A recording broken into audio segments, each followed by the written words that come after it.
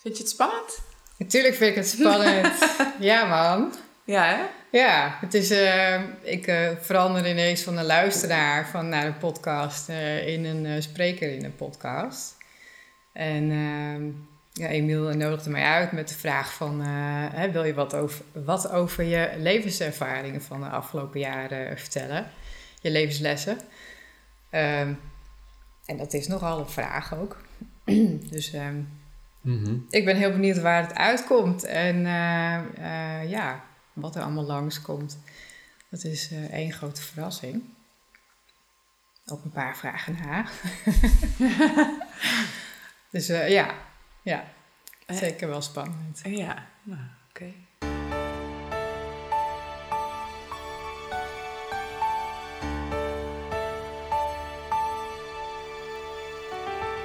Dit is de Eigenwijze podcast, live opgenomen vanuit het Hoge Noorden, waar we net even anders naar de wereld kijken dan de rest van Nederland.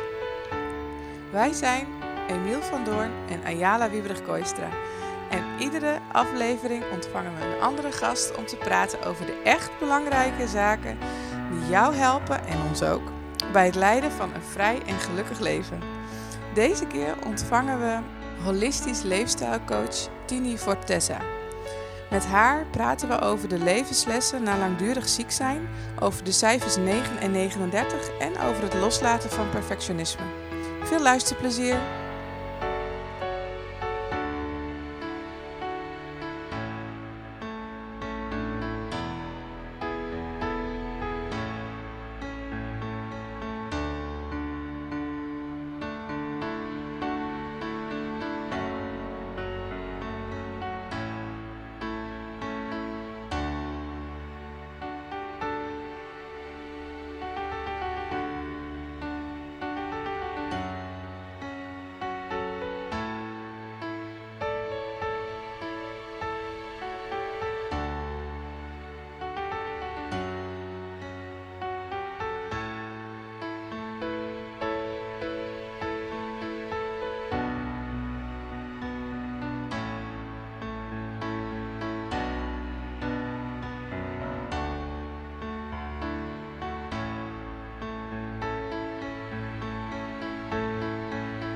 Oké, welkom lieve eigenwijze luisteraars.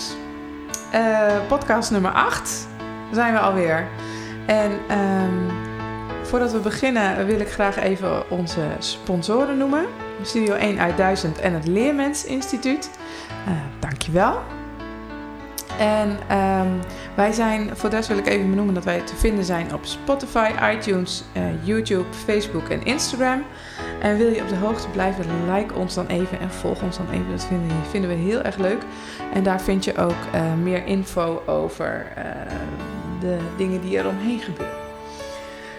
En we vinden het heel leuk als je met ons meepraat door even een reactie achter te laten. Je begint al echt te klinken als een radiohost. Heel goed, heel fijn. Klinkt al... Ja, klinkt echt heel goed. Ja. Ja. Oh, thanks. Ja, goed bezig. Dankjewel. Hey Emiel, willen wij nog even terugkomen op de vorige podcast? Ja, dat willen wij wel. Ja. Ik wel in ieder geval. Ik ook. Ik vond het echt heel tof. Ja. Dus het was echt een hele mooie podcast. Ja. Het leek een beetje op de, die van, ik zal gelijk even zeggen voor de luisteraars. Er zit hier nu ook een gast, Tini Forteza. Forteza. En niet meer je eigen naam erachteraan? Jawel, dus zo schrijf ik het. Alleen als je het uitspreekt, Tini Forteza. Oké, goed. Tini leek een beetje op de energie was een beetje zoals bij Katja de Man. Ja. Of naar toeval was, ze kwam ook helemaal uit het zuiden hier naartoe. 300 kilometer gereden om hier de podcast op te nemen. Heel eervol allemaal en dankbaar. Een heel mooi kwetsbaar gesprek, vond ik het. Ja, dat was prachtig. Heel tof. Hele Heel mooie, diepe verhalen. Ja.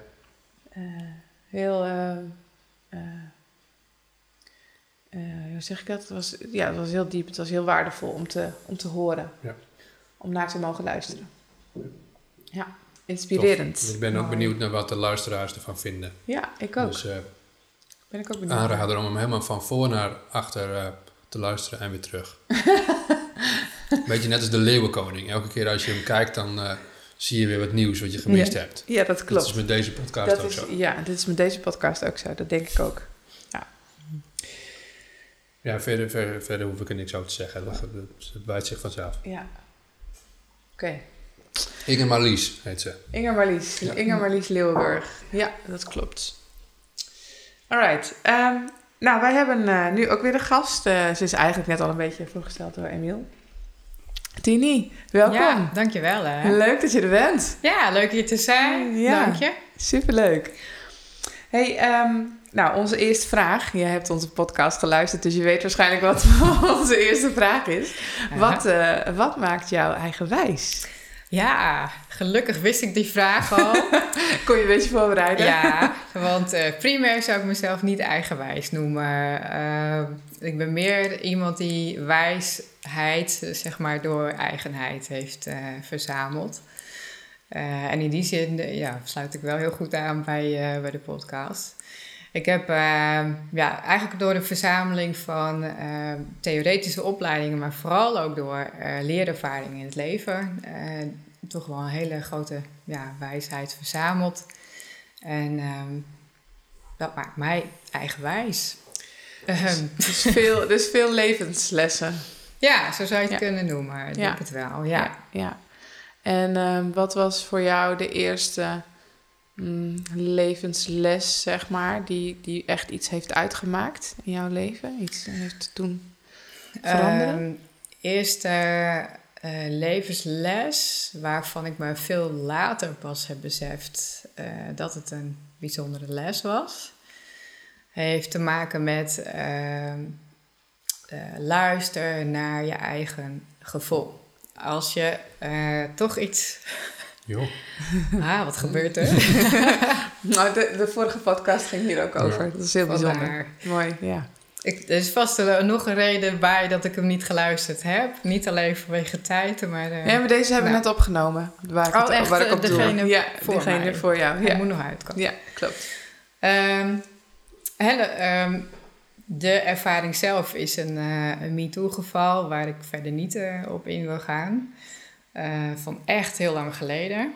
En ik ben echt nog maar heel kort geleden achtergekomen dat het destijds heb ik het aangevoeld dat het niet oké was wat mij stond te gebeuren. En toch onder druk van de omstandigheden, er waren andere mensen bij, ben ik wel met die bewuste jongen meegegaan. Naar een plek waar ik helemaal niet had moeten zijn.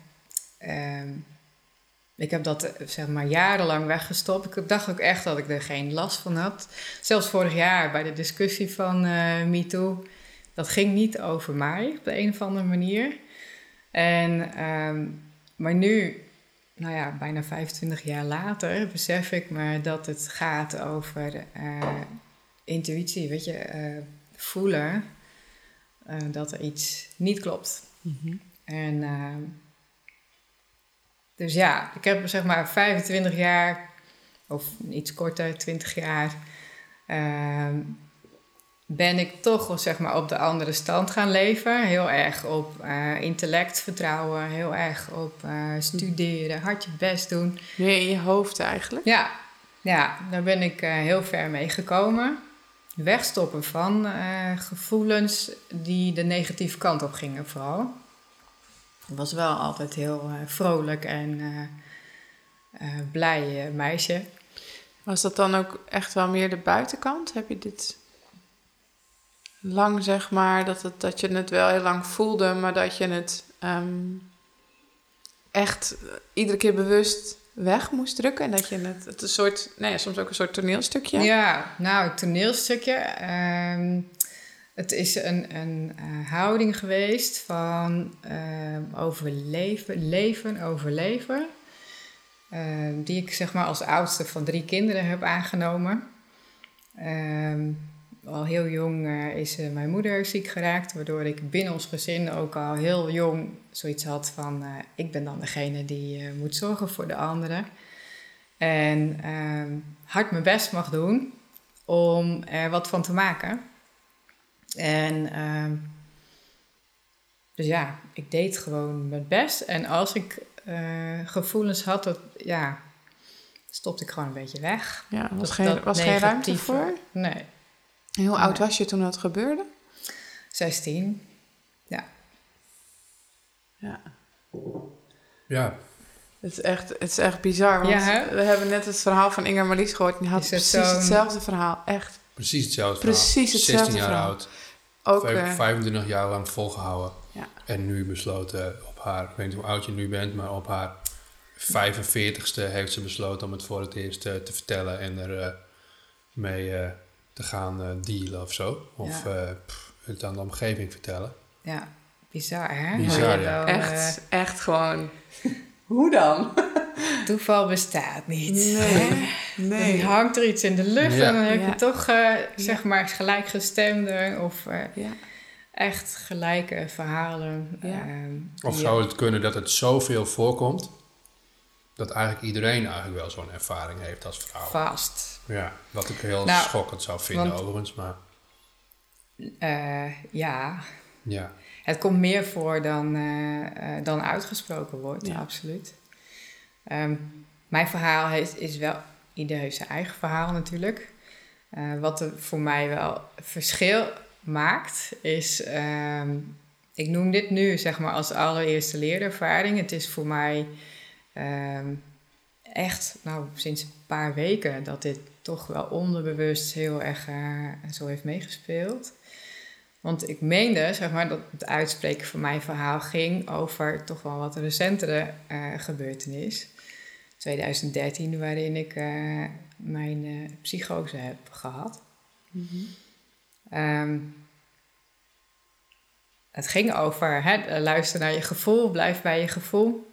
Als je iets van een helder gevoel hebt, of een weten, of een horen. Iedereen heeft een vorm van intuïtie. Het is eigenlijk, je zit nooit verkeerd. Nee.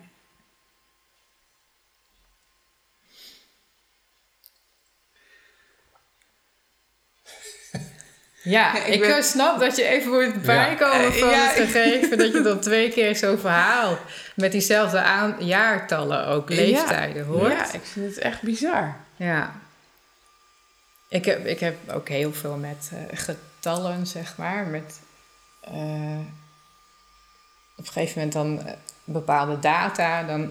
Dan lijkt het alsof zaken zich herhalen. Of dat er elke keer iets bijzonders of iets dramatisch gebeurt op een bepaalde datum.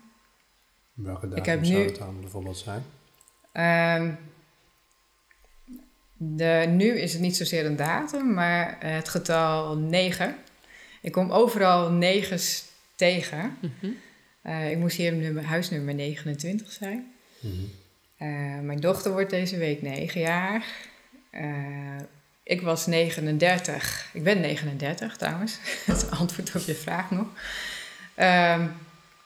Dat getal 39... het is mijn leeftijd nu. Het is de leeftijd die mijn moeder had toen zij voor het eerst borstkanker kreeg. Het is het huisnummer van mijn huidige coachie. Weet je, het komt overal in terug. En last but not least, de weeknummer 39 dit jaar is de week van het werkgeluk en de week van de vitaliteit. Dat zijn precies de 2 zaken waar ik me nu zakelijk mee bezighoud. Dat het dan ook weer in die 39 is. Ja. Ik vind het heel interessant om van allerlei analyses en dergelijke op los te laten. Verbindingen maken. Ja. Maar toch op een gegeven moment zijn de dingen dan ook gewoon zo. Ja, nou ik ben zelf ook erg met cijfers bezig. Met dubbele cijfers ook vooral heel vaak. En voor mij is het ook altijd, als ik bepaalde cijfers altijd ergens zie, en ze komen vaak, dan ga ik ze ook opzoeken. Vaak weet ik ook wel wat het betekent. Mm-hmm. Maar dan heeft het toch iets te vertellen. Ja. En cijfer 9. Dus weet je die toevallig? Nee, zo? Ik zat net op te bedenken. Ik dacht, shit, ik weet het niet. Geen Dr. Google bij de hand. Ik ga nu googlen. Ik kom er zo op terug. Ga je weer googlen? Als jullie even het gesprek voortzetten, wat betekent het cijfer 9? Ja. Het is trouwens 16:39, dat jullie het even weten op dit moment. 39, nou dan is het toch een 39 misschien. Ja, 39 komt wel erg vaak voor. Ja. Ik ga ze beide opzoeken. Ik kom er zo op terug. Dit is goed. Cijfer 9. En ben je... want je zegt... Ik heb je hem bent... al. Oh, Het getal 9 is er om liefde te leren verspreiden op universeel niveau. In vele gevallen wijst het getal 9 erop dat de andere cijfers reeds zijn doorgewerkt. Aangezien 9 een samenstelling is van de andere getallen, beschouwen we dit cijfer als het getal van de vervolmaking. Jeetje. Wauw, die is wel heel... dat is mooi. En er staat er ook nog, wat Die is betekent heel het erg. cijfer 9? Relatie. Staat er ook nog achter. Positief, dit is vaak een relatie voor het leven. Jullie voelen elkaar haarfijn aan, een half woord is al genoeg. Nou. Dan zullen we eens kijken wat 39 dan betekent. Nou, Nick is alvast mijn 9. Voor de rest hebben we gezamenlijk niks met het getal, volgens mij. Maar... Hier zit ook weer... We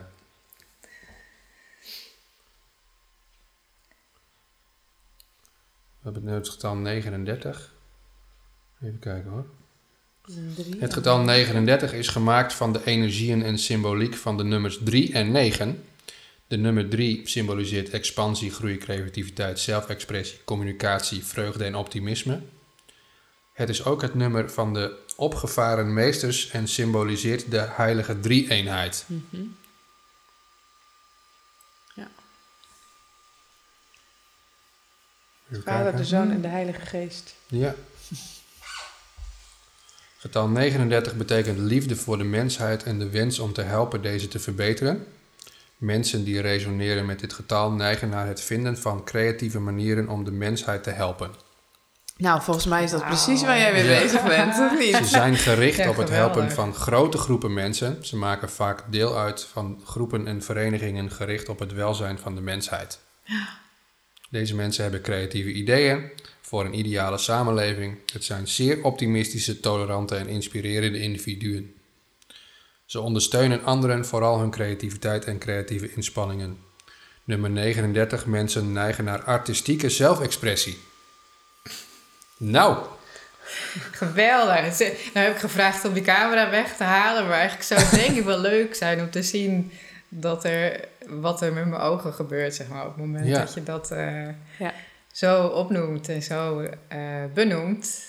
Ja, maar wat ervaar je erbij? Dat is misschien wel... ja, weet je, dit klopt gewoon helemaal. Met de fase waar ik in zit of de gelijkgestemden waar ik me mee verbonden voel. Dat, ja, mooi toch? Ik ben net tot aan maart zat ik nog in onder behandeling voor borstkanker. Ik ben 10 maart geopereerd, eind maart helemaal gezond verklaard. En eind april was dan zeg maar de 6 weken voorbij dat ik in een corset mocht leven en moest herstellen van die operatie. Eind april had ik heel sterk zoiets van, nou ben ik holistisch leefstijlcoach en trainer. Ik wil zo graag, wil ik dit op een goede manier de wereld inbrengen. Alleen momenteel is mijn boodschap nog wel heel erg breed. Hè? Van holistisch, ja, daar kun je echt van alles bij verzinnen.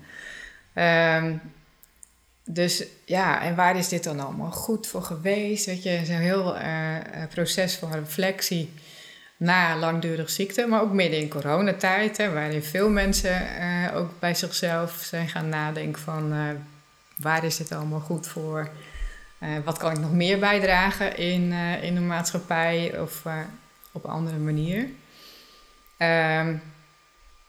Ja, daarin heb ik zelf besloten van oké, dan ga ik me dan nu ook echt laten ondersteunen door een ondernemerscoach.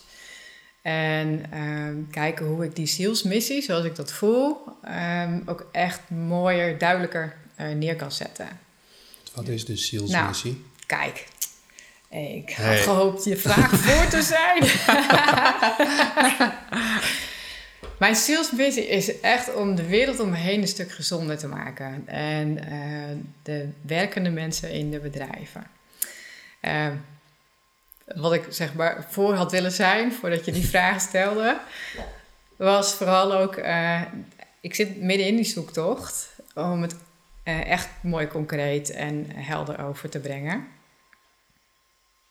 En tegelijk denk ik, volgens mij kwam die er wel uit. Ja, Ja, volgens mij ook.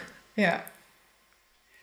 Ja, en ik denk ook dat het is mijn ervaring, dat je altijd een beetje ook zoekende blijft, of in ieder geval lerende blijft. Omdat je zelf verandert en de wereld om je heen verandert de hele tijd. Ja. Dus dan, Ja, dus blijf je daarmee bezig. Dan kan je wachten op dat je alles goed overziet, of netjes achter de schermen alles op orde of hebt. verlicht bent. Bijvoorbeeld. Ja.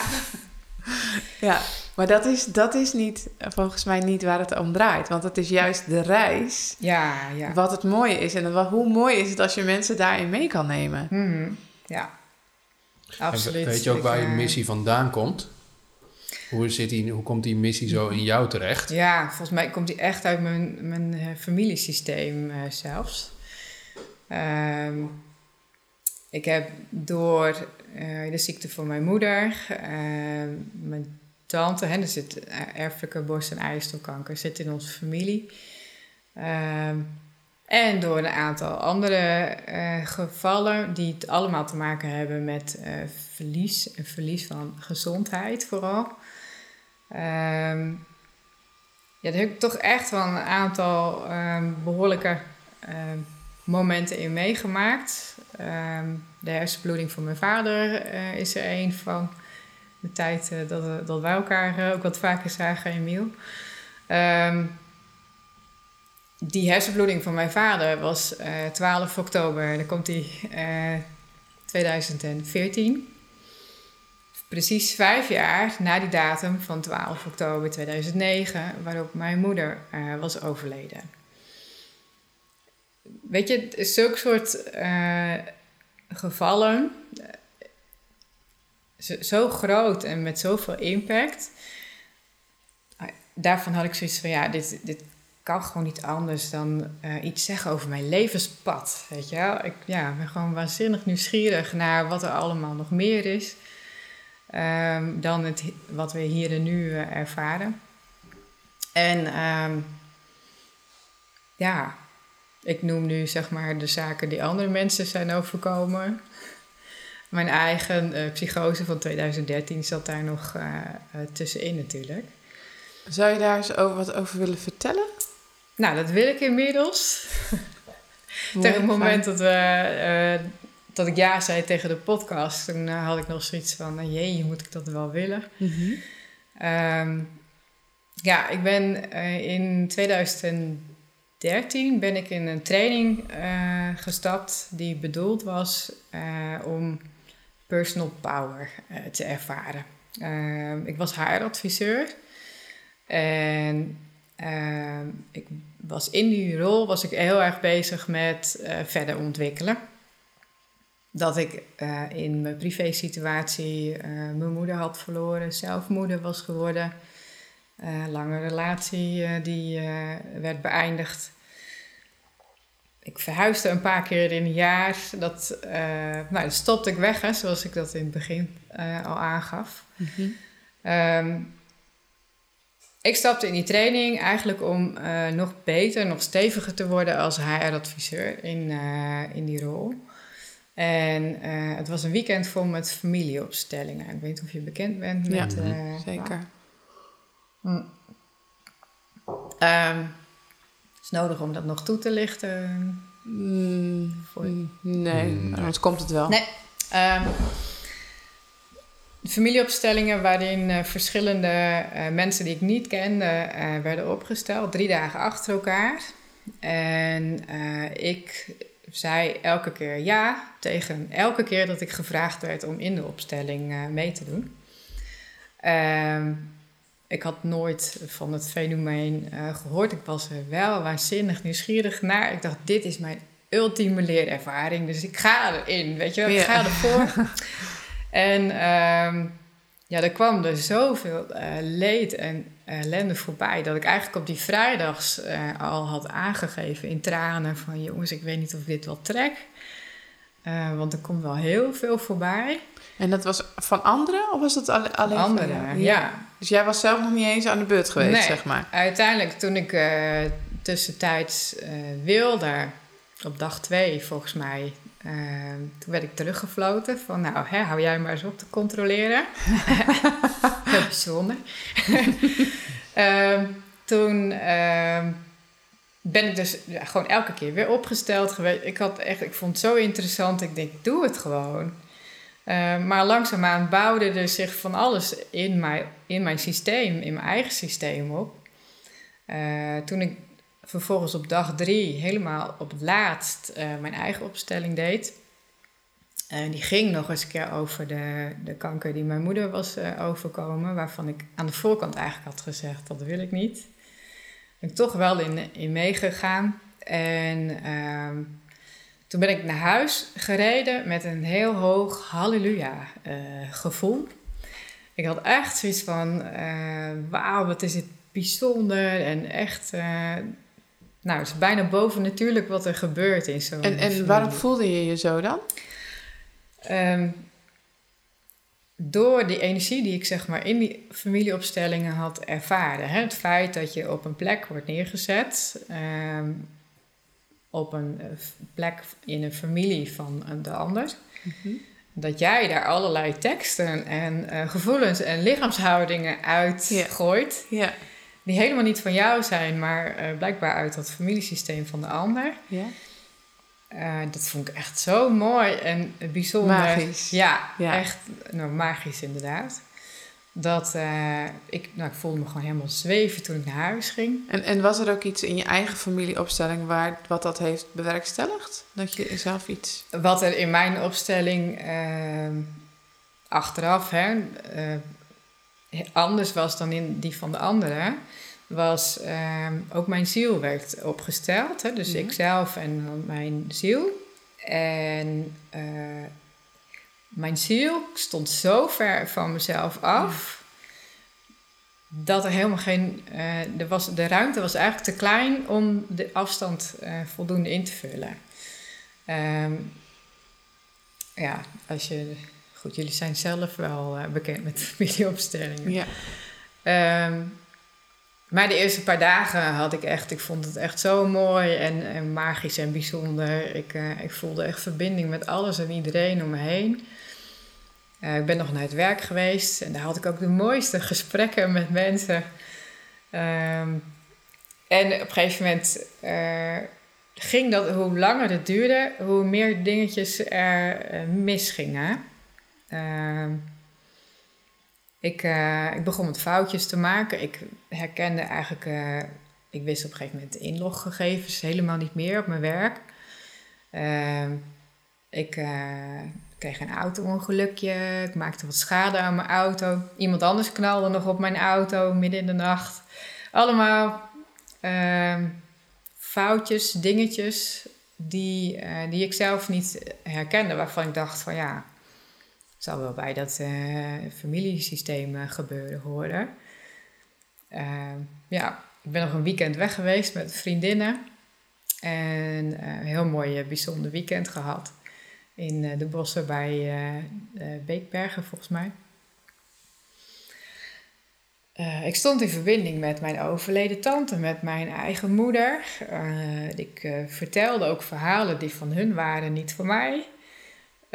Alles wat een witte kleur had en een beetje schittering van de sneeuw bijvoorbeeld, had te maken met mijn tante Sonja, die overleden was. En alles wat een zwarte kleur had, dat was iets van mijn moeder. Ik ging er nog meer kleuren bij betrekken. Als haaradviseur had ik een aantal trainingen rondom insights management drijfveren gedaan. Gaan ook over kleuren. In ieder geval, dat trok ik redelijk uit zijn verband. Ergens is een overlap geweest tussen werkelijkheid en fantasie en spiritualiteit. Het is echt Nou, waar precies die scheidslijn lag, ben ik op een gegeven moment kwijtgeraakt. De dag dat ik wist dat het misging, was na dat weekend met die vriendinnen. Op dinsdag was ik alleen met mijn dochter. Die was toen 1,5 jaar oud. Mijn relatie was al bijna een jaar voorbij. En ik kreeg het niet voor elkaar om haar te verschonen. Ze had in de slaapzak een natte luier, dat was helemaal doordrenkt. En dus ik legde haar op de bank om te verschonen. Maar het lukte me letterlijk niet. Ik wist niet meer hoe het moest. Heel simpel, een luier verschonen. En ik had de slaapzak opengeritst en ineens zie ik een hele grote navelstreng van mijn dochter, haar buik zo de lucht in gaan. En daar ontstond bij mij de paniek. Dat ik wist van, dit kan niet. Dit is hallucineren of wat ook. Dit gaat niet goed. En de man die de familieopstellingen had begeleid, die kon ik niet bereiken. Die wilde mij doorsturen naar iemand die spiritueel begeleider was. Nou, inmiddels vertrouwde ik hem ook helemaal niet meer, hè, want hij had mij dit soort van aangedaan. Dus ik belde 112. In paniek. Ik wist gewoon echt niet wie ik anders met wie ik dit kon oplossen. Ja. En toen groot toeters en bellen. Er is een ambulance en politie. En nou weet ik het wat er allemaal op de stoep stond, is langsgekomen. Dat is dan het crisisteam van de GGZ. En mijn huisarts, mijn eigen nieuwe huisarts, was daar ook bij. Waarvan ik ook dacht, van die zit in het complot. Hoezo heb ik een nieuwe huisarts, weet je? Ja. Dat squadteam is op een gegeven moment vertrokken op verzoek van mijn huisarts. En zij heeft mij een beetje tot bedaren gebracht. Maar inmiddels waren mijn vader en mijn ex, de vader van mijn dochter, erop getrommeld. Ja, toen heb ik nog vreemde dingen geroepen. Ik heb heel erg zitten schreeuwen en doen. Want hoe harder ik schreeuwde, hoe meer ik contact met de goede mensen kon maken. Zeg maar. Dat is zo'n beetje wat er in mijn hoofd gebeurde. Ik heb toen, ik weet nog, ik zat bij mijn vader op schoot. Die heb ik gezegd van, of de wereld vergaat vandaag, of ik ben helemaal gek geworden. En laat me dan ook maar opnemen als dat laatste het geval is. En zo geschiedde. Ik ben, de wereld verging niet, inderdaad. Ik ben opgenomen geweest bij de GGZ in Heerenveen. En toen werd er inderdaad de diagnose psychose gesteld. Daar heb ik een week lang gezeten. De artsen daar hadden zoiets van, jij bent eigenlijk te goed voor hier, tussen aanhalingstekens. Dus ga maar naar huis en herstel daar maar.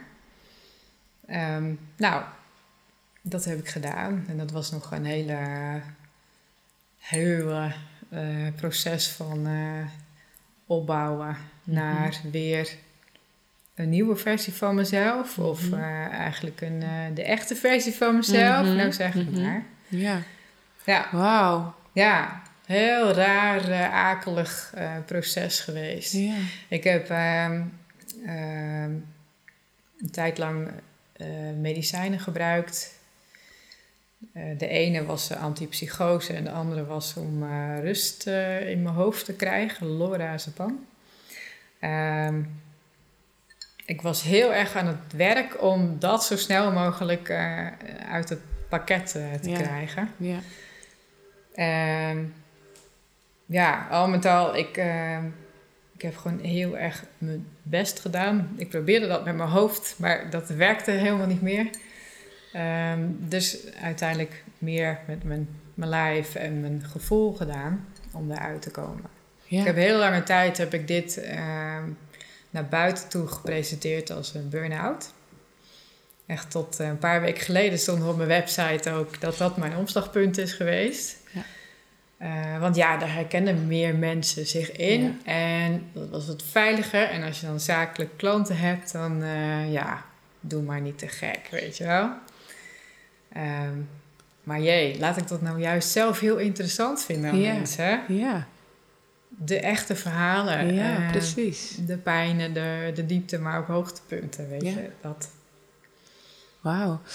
En als ik mij afvraag, heb je ook, want het woord psychose is iets wat wordt door de GGZ en door psychologen, psychiaters heel snel al een psychose als een psychose toegewezen, terwijl het lang niet altijd een psychose is. En ik vraag me ook af, heb je je daar zelf wel eens in verdiept? Van, wat zou het op spiritueel niveau betekenen? Ja en nee. Ik heb eigenlijk zelf de conclusie getrokken. Had ik destijds iemand naast mij gehad die mij heel simpel goed wist te aarden, helpen met voeten op de grond voelen en et cetera, dan was het inderdaad een beperkt, tussen aanhalingstekens weer, tot een spirituele ervaring. Ja, precies, ja. Want ik heb echt in contact gestaan met overleden mensen. Ja.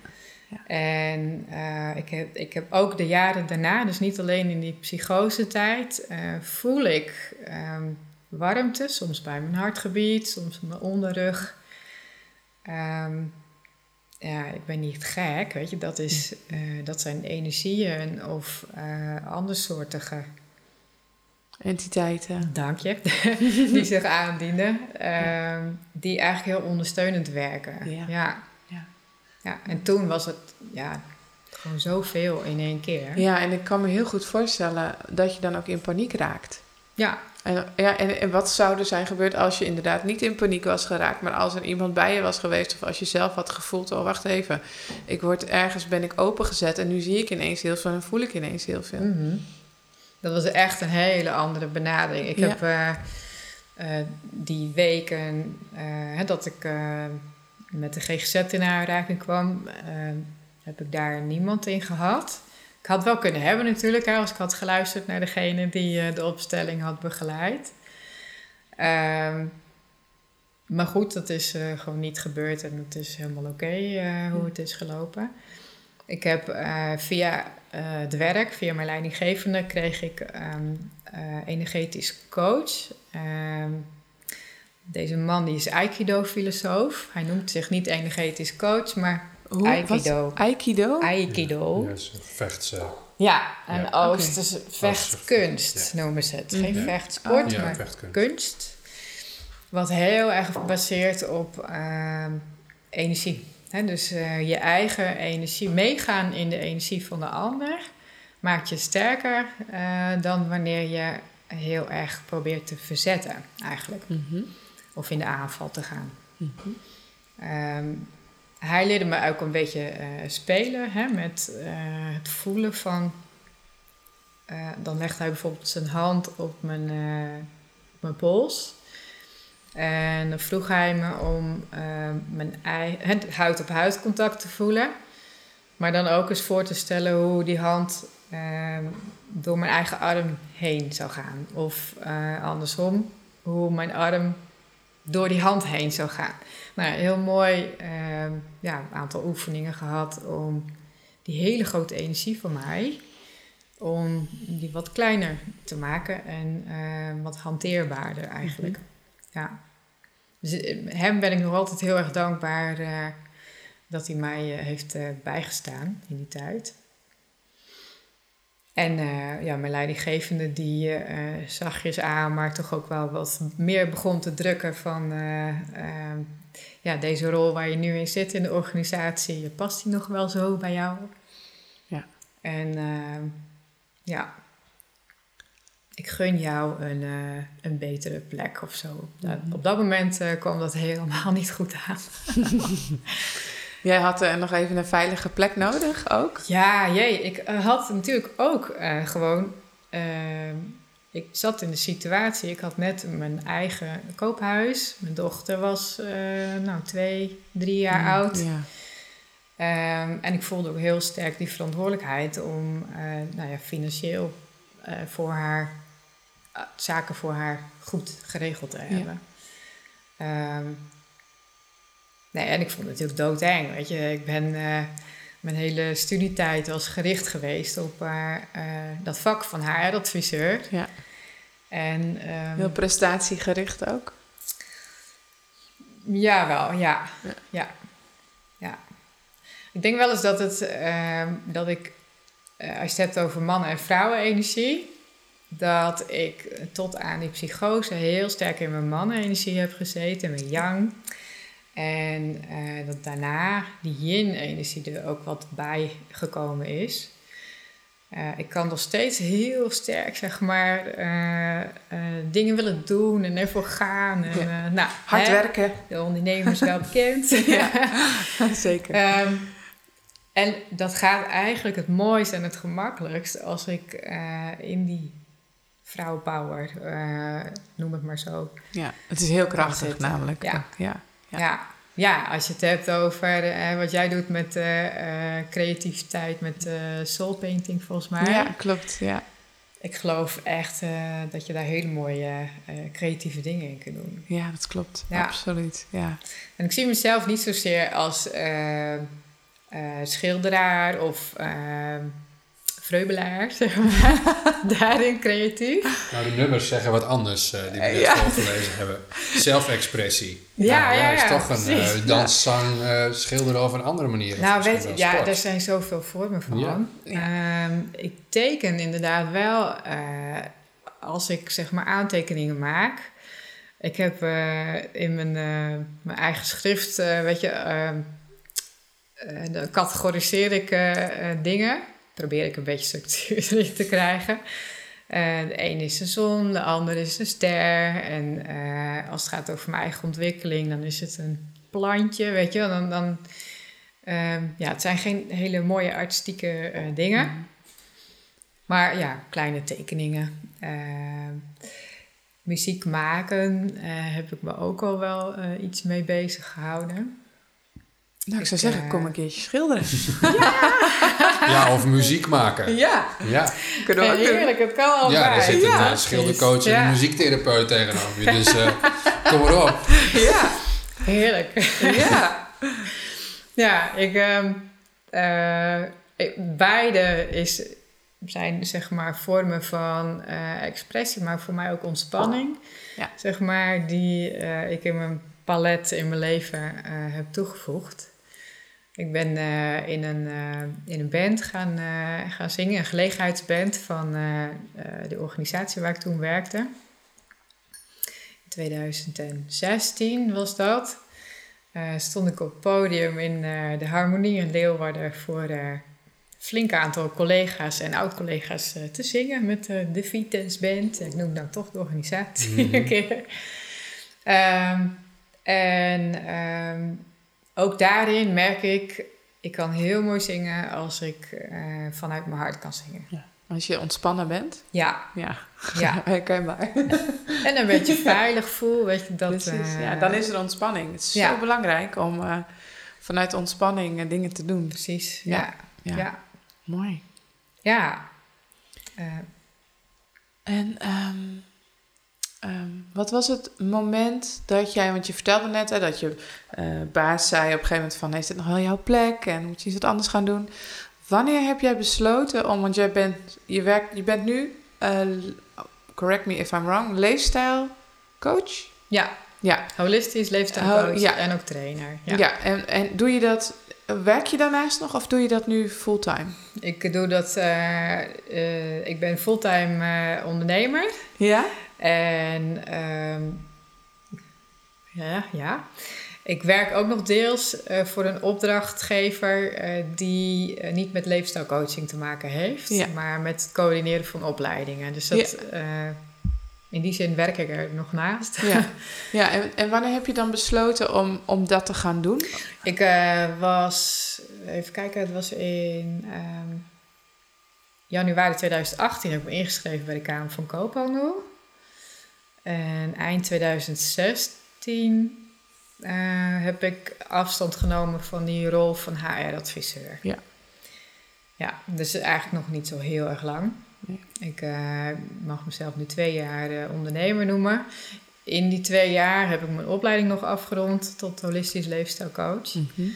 En heb ik dus ook weer een lange pauze gehad met een preventieve operatie. En een jaar later met een curatieve operatie.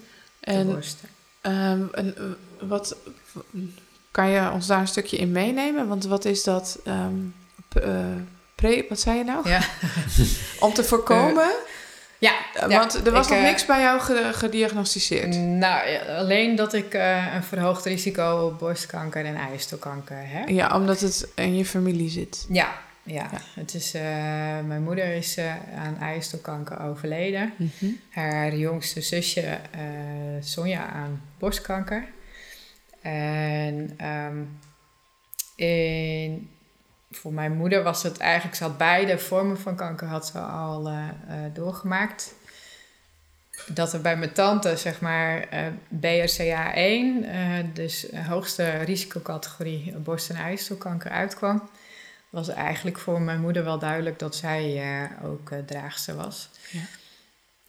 En ik had op mijn 26e zoiets van, nou, dan wil ik dat ook getest hebben. Ik ga niet zeg maar onderzoeken laten doen preventief als ik geen eens draagster ben. Mm-hmm. Maar goed, het tegendeel werd bewezen. Ik wist dus al vanaf mijn 26e, 27e, dat ik draagster ben van dat gen. Het betekent eigenlijk dat ik mis een eiwit wat de normaal gezonde vrouwen hebben, die je beschermt tegen overmatig celdelen van in de borsten en eierstokken specifiek. Van borstkanker is bekend dat je daar heel goed van kunt herstellen. Er zijn echt, de meeste mensen, vrouwen, overleven dat. Mm-hmm. En van eierstokkanker is het zo dat je eigenlijk als je het ontdekt, dan ben je 9 van de 10 keer te laat. Dus ik wilde nooit snijden in gezond vlees. Zo heb ik dat altijd benoemd. Ik heb mijn borsten laten zitten. En in april vorig jaar heb ik dan mijn eileiders laten weghalen. Doe ik mee aan een onderzoek van het UMCG, waarin ze veronderstellen dat eierstokkanker eigenlijk altijd in de eileiders beginnen. Dus mijn eierstokken zitten er nog. Dankzij hen ben ik niet in de overgang gekomen met die operatie. Ja, het zijn natuurlijk veel hormonen die daar de boel regelen. Klopt, en als je daar wat mist, dan gaat dat ook... Moet het ook veranderen. Ik vond hen 38, 39 vond ik toch wel echt heel erg jong voor, om in de overgang te zitten. Dus ja, april vorig jaar gekozen voor de eileideroperatie. En om maar te voorkomen dat ik aan eierstokkanker zou overlijden. Er staat me nog een operatie te wachten ook. Hè. Als ik dan 44, 45 jaar ben, dan gaan ook de eierstokken nog preventief eruit. Oké. Had ik toen eens geweten dat ik eigenlijk al met borstkanker rondliep. Ja. Dan had ik wat andere keuzes gemaakt op dat moment. Maar zo was het 5 maanden daarna. Ja, september vorig jaar. Toen ging ik weer eens voor een controle naar het ziekenhuis van de borsten. En toen is geconstateerd dat er toch iets zat. Terwijl ik zoiets had van, hoe bestaat het? Ja. Ik voel me hartstikke gezond en ik heb potverdikke alles aan gedaan op het gebied van leefstijl. Om toch zoveel mogelijk te voorkomen van de ziekte. En wat heb je dan gedaan? Wat voor? Ik was altijd al wel sportief aangelegd. Dus sporten deed ik wel veel. Maar daarnaast ook dagelijks bewegen ben ik wat meer gaan doen. Ontspannen, daar zit voor mij zeg maar de grootste winst van wat ik heb veranderd. Dus minder stress. Ja, echt aan de slag met mijn innerlijke criticus. Dus wat minder strenge normen voor mezelf opleggen. Ja. Proberen dingen wat meer los te laten. We zetten de camera zo meteen neer. Ja. Laat maar los. Ja. Let it go. Ja. Volgende keer. Ja. Versie 2. Is goed. Ja. Ik doe deze week geef ik een webinar. En dan film ik mezelf. Dat vind ik al heel wat. Ja. Met beeld en geluid. Maar goed, nu zit er gelijk alweer een norm op. Nu is is het alweer afgesproken. Van de volgende keer, dan doen we het. Maar ook de volgende keer is dan, als het niet gebeurt, is ook oké. Ja, precies. Wat mij betreft. Ja, er zit geen verwachting op. Nee. Dus je hoeft je er niet aan te houden, wat mij betreft. Nee. Weet je, dat is dan ook een van de dingen die ik ook heb geleerd. Hè. Maak keuzes die goed voor jezelf, voor mijzelf zijn. Mm-hmm. Van nature ben ik echt primair gericht op de ander. Van wat vind jij belangrijk, wat vind jij fijn, hoe kan ik jou helpen? Ja. En dat zijn wel wat een vrouwending volgens mij. Er zijn ook veel mannen die daar goed in zijn. Ja. Terwijl ik kan natuurlijk nog steeds heel goed anderen helpen. Dan kan ik het beste als ik eerst mezelf geholpen heb. Ja. Dus goed verzorgd. Ja. Dus bewegen, ontspannen. Qua voeding ben ik met name wat minder gaan drinken. Alcohol bedoel je? Mijn geliefde wijntjes, heb ik toch wat teruggebracht. Ja, ik schrok er wel van om te horen dat je door te veel alcohol te drinken ook echt borstkanker en vormen van darmkanker in de hand kunt werken. Ik denk, zal mij toch niet gebeuren. Ik heb dat erfelijke risico. En dan doe ik het mezelf met die flessen wijn. Je moet echt aan Erik Corton denken weer nu. Heb je die gezien de laatste tijd? Die zag ik bij het congres van GroenLinks laatst online. En ik hoorde dus een stem. En ik denk, dit is de stem van Erik Corton. En ik heb echt 10 minuten zitten. Is het nou dezelfde man? Is het, en toen hoorde ik inderdaad tegen, Erik, dat is inderdaad. En toen was het Erik Corton. En ik herkende hem van de beste singer-songwriter met een baard. En het was echt een hele andere man. En toen ik heb hem een bericht gestuurd op Instagram van, ik zag jou en hij reageerde. En ik heb gevraagd, wat heb je gedaan? Ik zei, ik ben gestopt met alcohol drinken. 3 jaar later, hele andere meneer. 23 kilo afgevallen. Zo. Kijk, helemaal. En hij had ook een foto geplaatst van voor en na. En hoe hij uit zijn ogen keek. Het is echt bijzonder. En hij zei, het enige wat ik eigenlijk heb gedaan is besloten stoppen met alcohol drinken. Hij dronk vrij veel, ook zei hij, ook met de muziek en zo.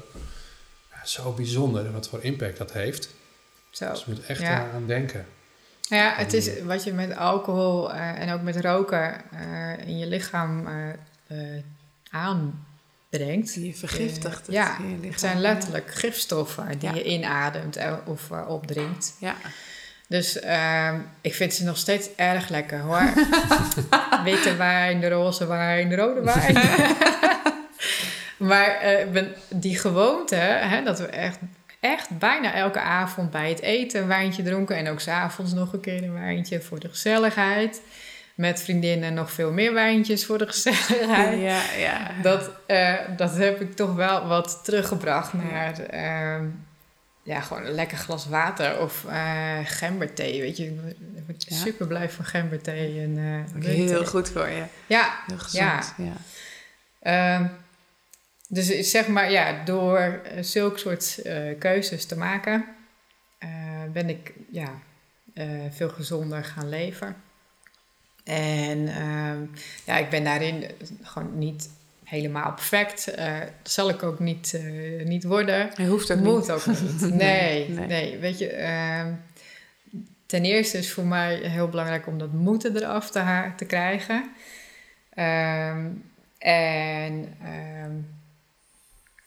Dat vooral.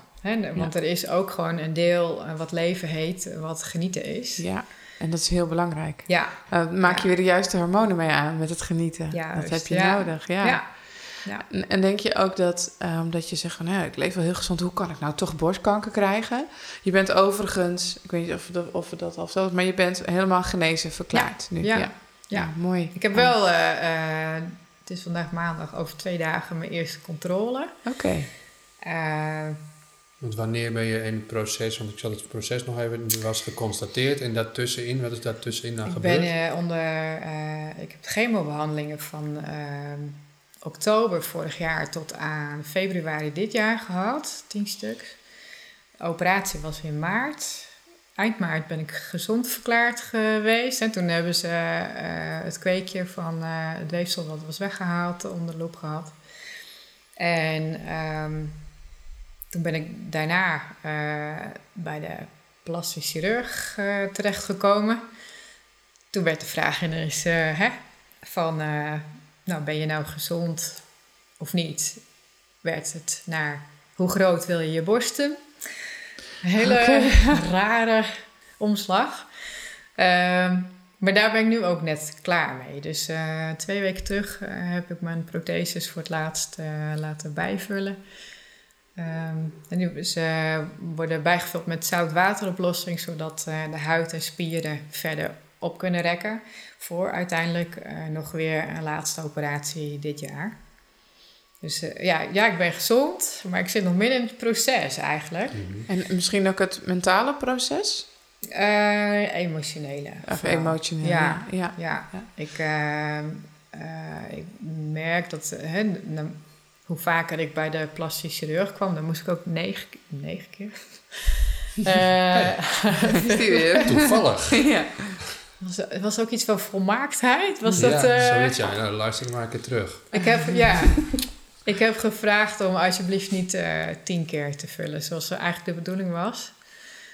Want ik merkte hoe vaker ik de spuit in de protheses kreeg, hoe meer het me tegen ging staan. Dat ik zoiets had van, het gaat toch lang niet meer om mijn buitenkant, jongens. Ik wil zo graag die binnenkant wat meer laten zien. En dat lukt me niet als er zo nog in mij wordt geprikt en gedaan.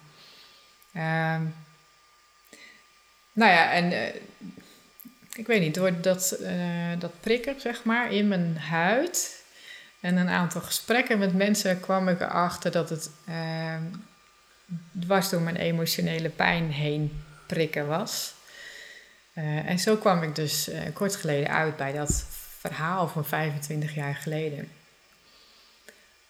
Wat ook nog ergens in mijn systeem wel zit. Zat. Ja.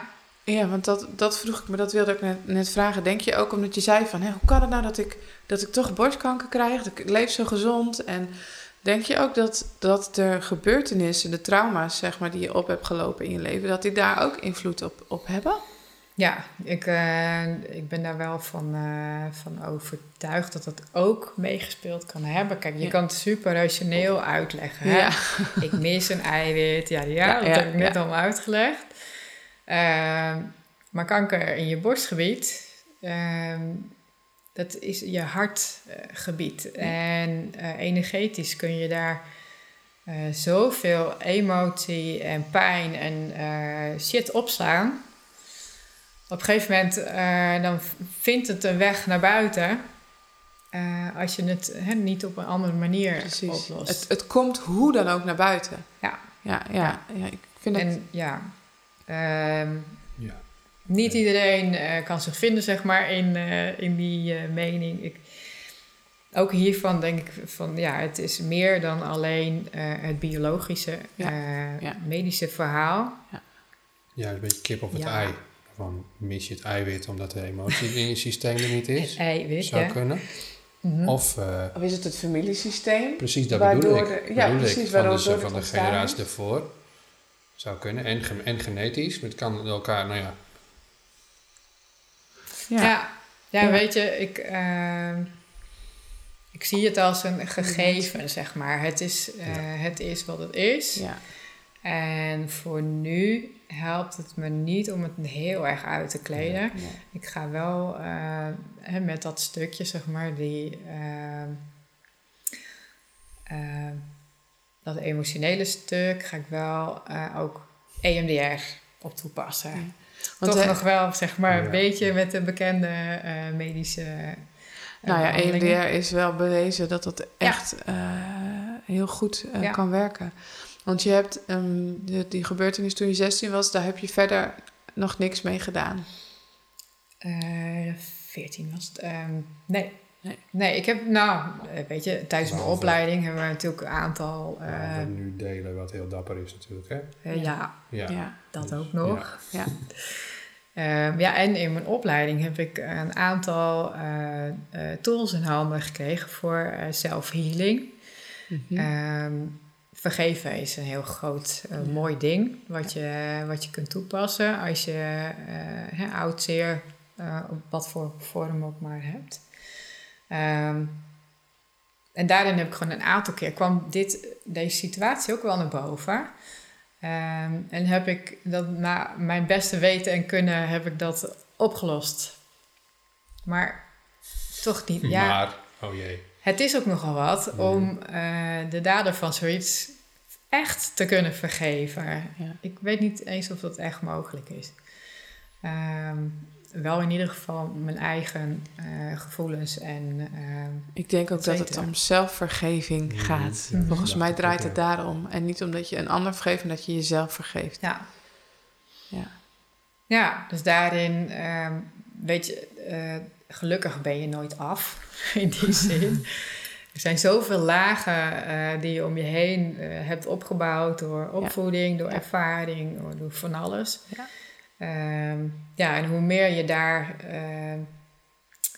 hoe meer je dat accepteert of opschoont of accepteert, weet je, sommige dingen gaan nooit helemaal weg.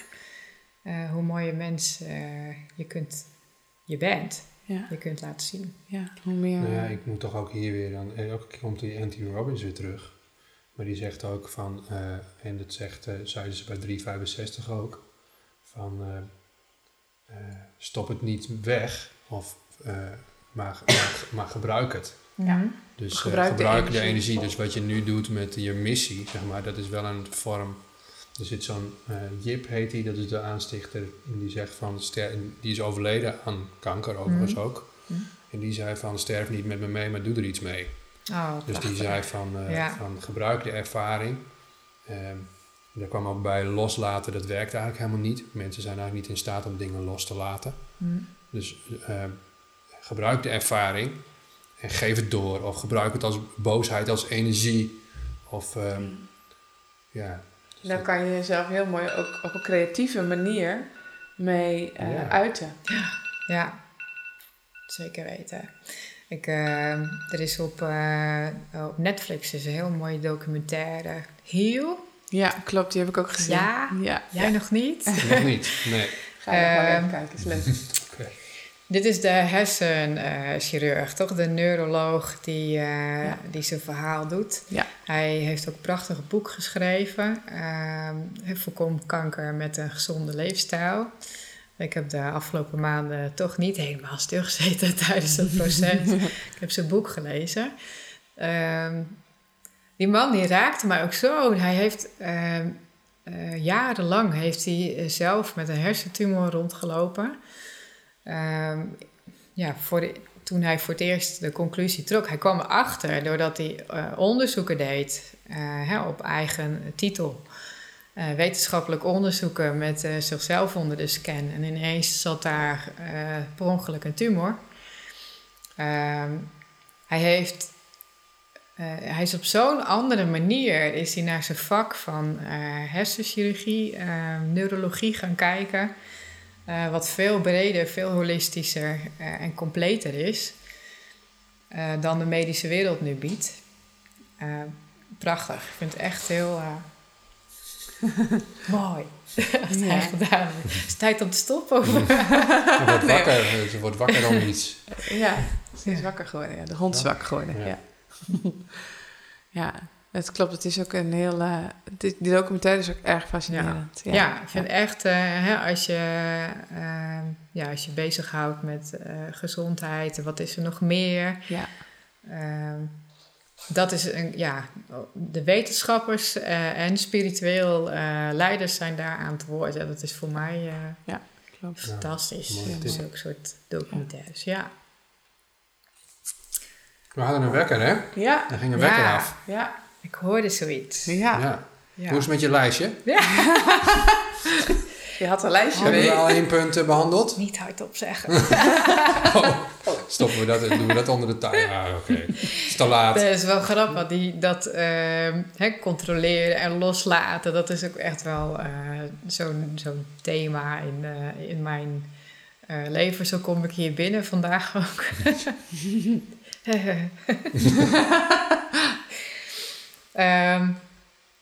Weet je, ik vind het fijn om aan de voorkant te weten van... kan ik dan aan het eind zeggen... ik heb wat voor mijn gevoel bijgedragen in deze podcast. En vandaar dat ik een lijstje met 4 punten naast me heb liggen. En heb je het gevoel dat je wat bij hebt gedragen? Weet je, intuïtie is voorbij gekomen. Hè? Luister naar je innerlijke stem. Zorg dat je lekker in je vel zit. Dat betekent niet alleen in je lichaam, maar ook je energie laat stromen. Zodat je kunt luisteren naar je intuïtie. Synchroniciteit hebben we nog niet eens over gehad. Maar dat komt in genoeg andere podcasts van jullie voorbij. Eerst ik, dan de ander. Vond ik, die is volgens mij ook wel voorbij gekomen. Ja. Oké. Ja. Nou, dan hebben we nog een laatste vraag. Ja, wil je hem nog stellen? Nee, niet? Nou, ik vond niet zo dat het nodig is. Oh, oké. Nou, doen we het niet. Ja, nieuwsgierigmakend, hè? Ik dacht, nou wil je weten wie ik aanraad als... Ze weet het wel. Ja, nu, doe nu dan ook maar. Ik ga erin mee. Ja, wat erg. Je wou hem niet stellen. Nee, ik hoorde net iemand iets zeggen over het helpt om mee te gaan in de energie van een ander. Dus ik ga hier dan in mee. Dus jullie willen dat allebei. Dus wauw. ga maar doen. Vertel. Oftewel, wie ik ook een hele mooie mens vind om voor jullie podcast uit te nodigen. En dat is mijn oom Ronnie Uithof. De man die getrouwd was met mijn overleden tante Sonja. Hij heeft tegenwoordig is hij ondernemer. Hij heeft een heel mooie winkel met streekproducten in Leeuwarden. Met zijn vrouw nu, Monique. En hij heeft ook gewoon een prachtig, mooi, bijzonder levensverhaal. En ook een hele mooie missie tegenwoordig. In een stukje circulaire economie en streekproducten. Ja. Oké. Ja. Nou, bedankt voor de tip. Nou, en er komen ongetwijfeld nog andere namen voorbij. Hoor ik die zo. heb ik je dan wel. Ja, dat is goed. Oké. Nou, dankjewel. En jullie bedankt. Graag gedaan. Ja, ik ga nog een keer eventjes opnoemen. Onder de begeleiding van Wozer. Dat wij te vinden zijn op Spotify, iTunes en YouTube. En op Facebook en Instagram. En dat we het heel erg leuk vinden als er een... ik kan me bijna niet voorstellen dat je de laatste 2 uitzendingen hier, de laatste 2 afleveringen luistert. En je bent vrouw. Dan kun je volgens mij niet anders dan reageren. Ja, dit was echt en prachtig. Ja. Overigens is het ook oké om niet te reageren als je dat zo voelt. Prachtig bizar, zeg maar. Ja, dit is echt, het zijn echt prachtige verhalen die we gehoord hebben vandaag. We hadden in de vorige podcast ook dat er soms 2 gebeurtenissen vlak na elkaar precies gebeuren. Aan de ene kant van de wereld, wat was het? Boekdrukkunst, zei ze. Wat? Boekdrukkunst, hadden we het over. In China of Japan of zo was het uitgevonden. Op hetzelfde moment ook in Amerika of Europa, precies hetzelfde moment. Nou, nu gebeurt het 2 keer achter elkaar precies hetzelfde thema. Ja, mooi, bijzonder. Ja, is heel bijzonder. Ja. En voor de uitnodiging van jouw kant. Dat was, toch nog een kleine toegift. Ik was net bezig met het schrijven van mijn verhaal. Om zeg maar als ondernemer wat meer de wereld in te brengen. Waarin ik eigenlijk een streep door burn-out zet en het psychose noem. Krijg ik in diezelfde week, of echt 2 dagen daarna, via Instagram een appje van Emiel. Heb je zin om in onze podcast te komen praten? Hoezo synchroniciteit? Ik zei, oh, Ja. tuurlijk. Ja. Ja, Nou, dat, mooi. ja, gewoon echt... Nou, klopt wel. Het klopt wel. Ja, zend het uit in de kosmos. Hij komt naar je toe. Ja, Heel bijzonder. precies. Je hoeft alleen maar ja te zeggen. Ja. Ja. En het nog even te doen. Maar ja, oké. Ja. Ja, dat doen we nu toch? Ja, we doen het, ja. Ja. Ah, cool. Ja. Dus nou, inderdaad, als je wil reageren, vinden we dat heel erg leuk. Ja. En ja, dankjewel, Tini. Fijn dat je er was. Ja, jullie nogmaals dank. En dapper ook dat je zo je verhaal deelt. Wordt erg gewaardeerd. Ja. Oké. Tot de volgende keer. Tot de volgende keer. Lieve luisteraars. Yes.